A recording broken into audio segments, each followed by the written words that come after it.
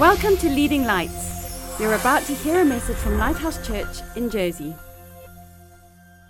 Praise the Lord. So there was a businessman from Scotland who decided to go down on holiday to the Greek islands to get some sun and some warmth. But his wife was busy, so she could only join him the next day.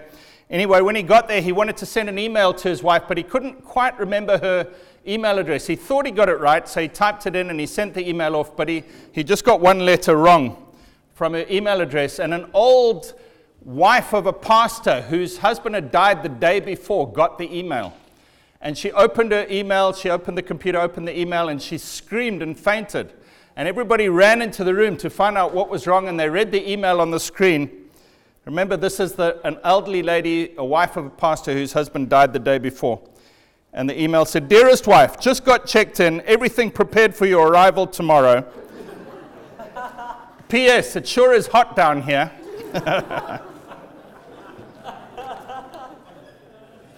Right, we're talking about resurrection. Lord Jesus, help us. Help us to understand what it was like for Mary and Peter and John, but also for us to experience something we thought was dead being alive again. In Jesus' name, amen.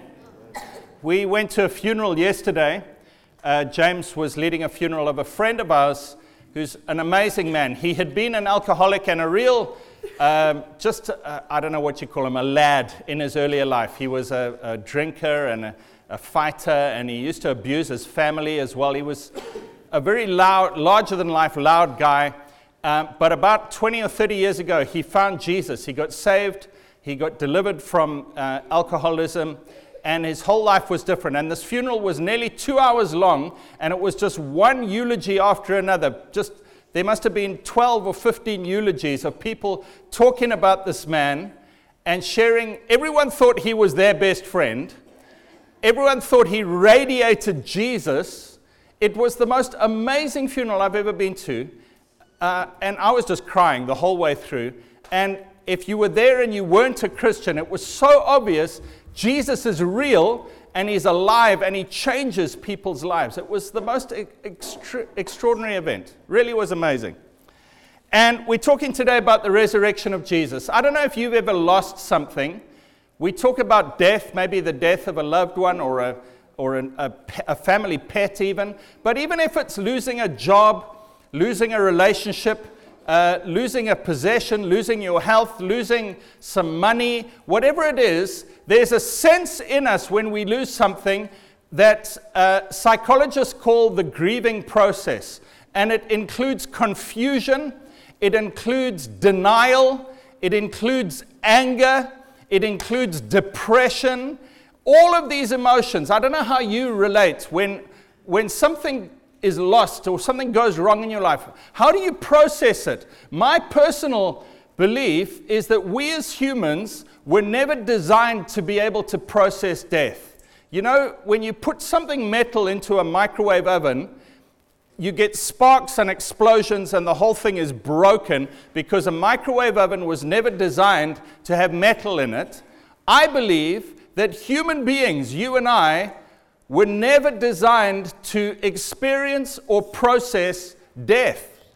God made us to live forever, and so death is something that we just cannot process and we're not prepared for. And that's why when a death happens, we go through this process of confusion, denial, anger. What's going on? Some of us get busy. Some of us get into deep depression because we're not built to process death.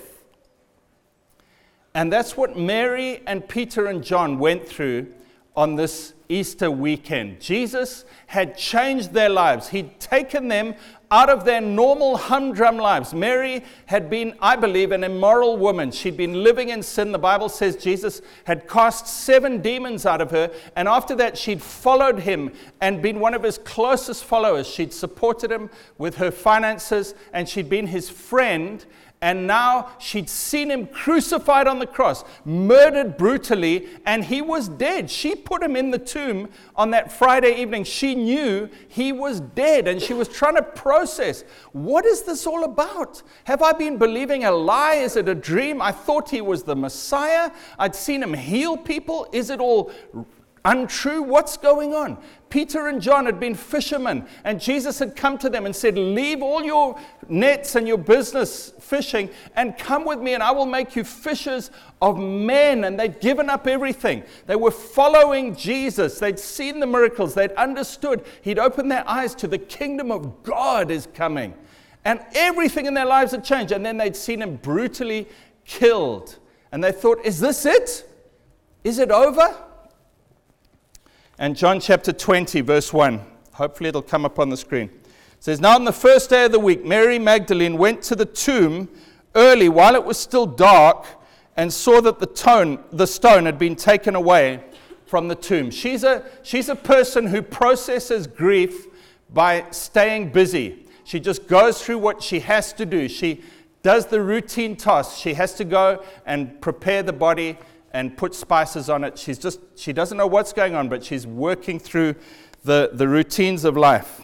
She saw that the stone has been taken away and the tomb is empty. She doesn't know what's going on. She's still confused. Her grief has made her unable to even consider that Jesus might have risen again. She can't even consider it. Bear in mind, Jesus told all of his disciples, including Mary, several times that he was going to rise again, but they could not process it. You know, sometimes our grief makes us unable to process the truth. The answer is facing us. It's right in front of us often. The answer to our grief is right there. But because we're like a microwave oven with metal in us, our brain is frazzled and we cannot process it. That's what happened to Mary. Verse 2, she ran and came to Simon Peter and the other disciple whom Jesus loved and said to them, they've taken away the Lord out of the tomb. We do not know where they have laid him. She's reaching out to other people. I don't know if you do that when you're trying to process grief or a loss. You reach out. What's going on? Confused. Help me, help me. I'll reach out to anyone. I'll even go to I've seen good Christian people go to fortune tellers and spirit mediums when they have a death in the family because they're just so frazzled and confused. They just reach out to anyone who can help them. Verse 3, Peter therefore went out and the other disciple. They were going to the tomb. They both ran together, and the other disciple outran Peter and came to the tomb first. And he, stooping down, by the way, this other disciple is John. This is in the Gospel of John. And whenever John in his own Gospel refers to himself, he never calls himself by name. He calls himself the other disciple or the one that Jesus loved, but he never says his own name. He's such a humble guy. And he outran Peter, and he just says, well, he outran Peter. It's almost like there was a running race to get to the tomb first, and John got there first. But then he admits that he was too scared to go in. In verse 5 it says, and he stooping down, looking in, saw the linen cloths lying there, yet he did not go in. He's confused. He gets there. Imagine the scene. The tomb is empty. We saw him dead. The tomb's empty, and John's at the edge of the tomb looking in, doesn't know what to do. Verse 6, then Simon Peter came, following him, went into the tomb, and he saw the linen cloths lying there, and the handkerchief that had been around his head, not lying with the linen cloths, but folded together in a place by itself.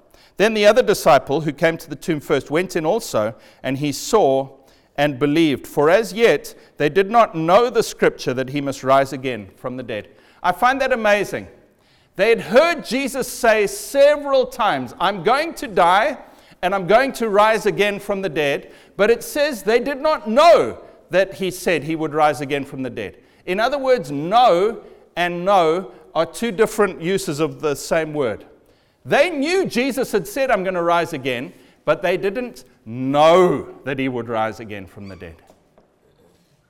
You know, like the Bible uses the word know when it said Adam knew his wife Eve. There's a knowing which is an experiential knowing. It's not just head knowing. It's part of my life, my emotions, my experience. I know now that he's risen from the dead. They knew he said he would, but they didn't believe it. But now they saw, and John and Peter knew. And suddenly, their whole paradigm of the whole universe changed. They'd known head knowledge. They'd known Jesus as a good teacher. But now, suddenly, they knew that he'd risen again, that even death couldn't conquer Jesus. And it says they ran back to their homes. Verse 10, then the disciples went away again to their homes. You can imagine how the atmosphere in their homes had changed. They'd left their homes that morning in sadness, defeat, confusion. You know, all those emotions we go through when we lose something or someone. They went back to their homes, and everything, it was like a ray of sunshine had shone into their lives. Their homes were now a place of anything is possible. There's hope for the future. There's an explanation. There's life. I now understand why I feel like a microwave oven with metal in me. It's because there's more to this life. I was never designed to die. They knew. Unfortunately, Mary still didn't get it. Verse 11, but Mary stood outside the tomb weeping. And as she wept, she stooped down and looked into the tomb. She's still in deep grief, confusion. She doesn't know how to process. And you know, some of us take longer than others to process grief, but also the answer to grief.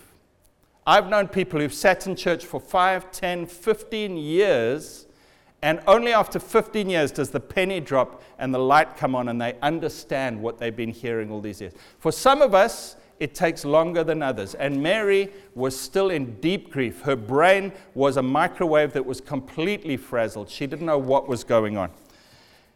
Verse 12, so she looked into the tomb and she saw 2 angels in white sitting, one at the head and the other at the feet where the body of Jesus had lain. You know, you can be in church and you can see the miracles. You can see other people's lives change. You can see people getting healed. You can see the power of God, but it doesn't impact you because you're still under the cloud and the shroud of grief and loss and confusion. And that's what Mary was like. They said to her, woman, why are you weeping? She said, they've taken away my Lord, and I do not know where they have laid him. Friends, now we're going to see the process of Mary coming to understand. And it starts, please hear me now, the first step is to be honest about how you are feeling. That's the first step. Not to put on a mask of religiousness where we say, oh, our Father who art in heaven, and we go through all the motions, but inside we're not being honest. The first step to unfrazzling your microwave brain is to be honest and say, God, this is it. She says, they've taken away my Lord, and I have no idea what's going on.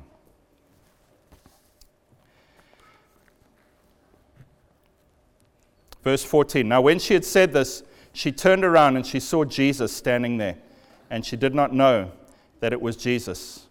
Jesus said to her, woman, why are you weeping? Whom are you seeking? You know, there's many times that God in the Bible asks people questions. Jesus asks questions. Right here in this verse, he asks Mary 2 questions. Why are you weeping? Whom are you seeking?